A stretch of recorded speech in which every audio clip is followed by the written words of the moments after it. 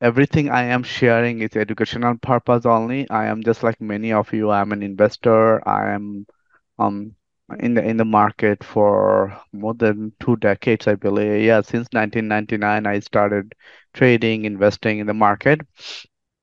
So here, this graph shows you two things. Here you can take a look at a headline CPI and core CPI. So I'm sure some of you might be thinking, hey, by looking at the August data, look at the headline CPI, it went down, but since June, August, it shows a little bit bump up. So what does that mean? And why it also, some of you might be thinking, hey, what's the difference between core CPI and headline CPI? With that headline CPI, usually it has the energy and the food, those are part of it. The seasonal things that we usually buy, and that and with core CPI is not part of it. So, so when it comes to inflation, inflation use both of them. So at least one thing that you can see last 3 months that the energy and food price is going higher. And if you go to the market today, also buying gas, you are going to see that hey, why my gas price is going higher. We know summertime people travel more, at the same time party more economic growth, we're seeing that since August data that we looked into economic growth and declining inflation for so CPI and inflation. CPI rose, we saw the 0.6% in August, which is up year over year is 3.7, and core CPI decreased, which is the other one you saw that the line that it showed us a good it's not included energy and food price is not part of it, which is going on its own trend. But the key driver of both headline CPI and core CPI is the one and energy price, which we are all feeling it. um Especially those who has multiple four or five cars, like myself. It's just costing too much to fill out the tank with those car vans. So what that means with the Federal Reserve, higher energy price places Fed on alert, and then core inflation declining matters more or Fed rate.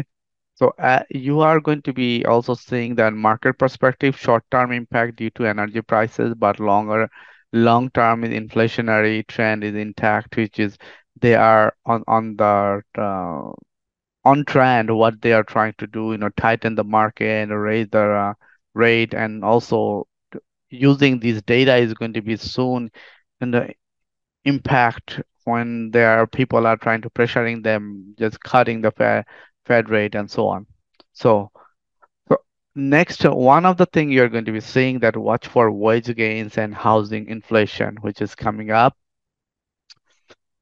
In this chart, what you're looking at consumer spending. So here, which is ha- following the same trend what we saw in headline CPI and core CPI.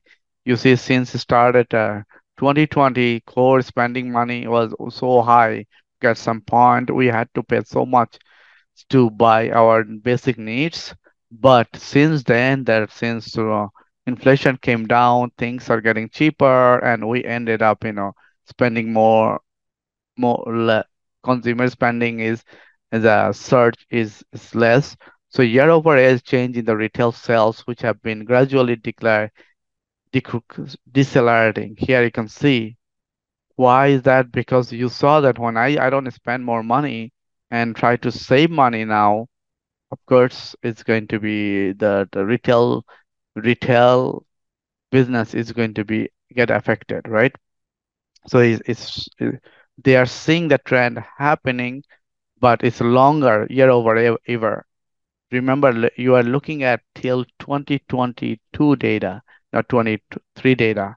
You saw core CPI and headline CPI.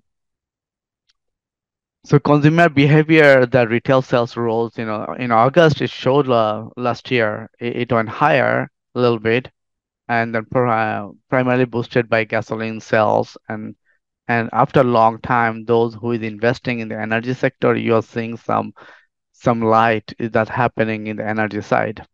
So we know the what goes up is always going to come down, and we see other areas in the business sectors are now slowly cooling down. Consumer behavior strong but showing signs of fatigue, and then savings from past years largely impacting spending capacity. Now people are getting in a mode, hey, things are costing more. I should be thinking more savings than spending. That's also is going to be kind of going to affect that small business, especially medium business soon.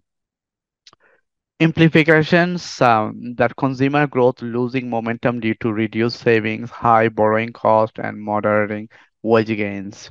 That you are going to be seeing the next chart that I have something about that job related. U.S. consumer remains resilient but has less financial flexibility for financial flexibility for spending, signaling caution for the future. That's also cause adding Fed what they giving ammunition to see are what are they going to do? Are they going to be doing raise up or they're going to be still stay silent, not increase the rate. So these are the small the thing that we should be at least aware of. Every week things changing going to be changing based on short term what we see in the market.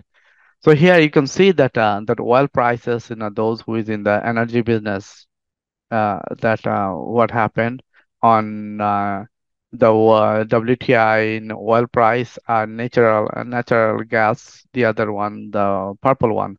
But you see that gas, we know winter is coming up, so hopefully that will be at least we know that might go higher also.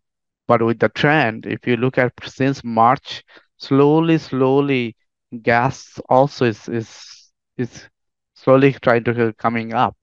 But with the since June, gasoline, look at the natural gas, the oil price is slowly going higher. So that gives the while oil price have rallied, natural prices remains near 3 years low. But anybody is looking long-term investment, in long term, next 2, 3 years, 5 years, still is the gas is one of the things that you might wanna take a look at. Okay, here in this one, what we are looking at job gains since January 2022 till August. But look at the job gain change in the non-farm the payrolls, especially all the most of the service industry and others.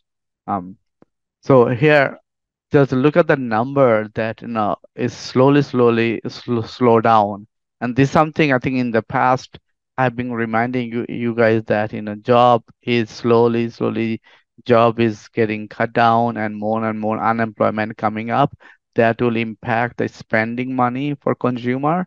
At the same time it is cautious for people.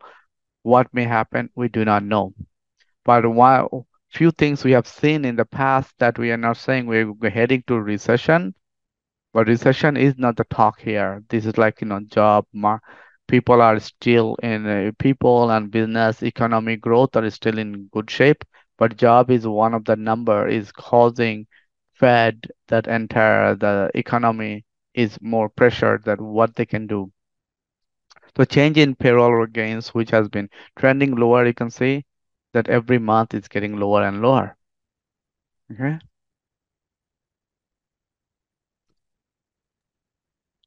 Next, job market. I guess that's a good thing, right? With job gain slowing.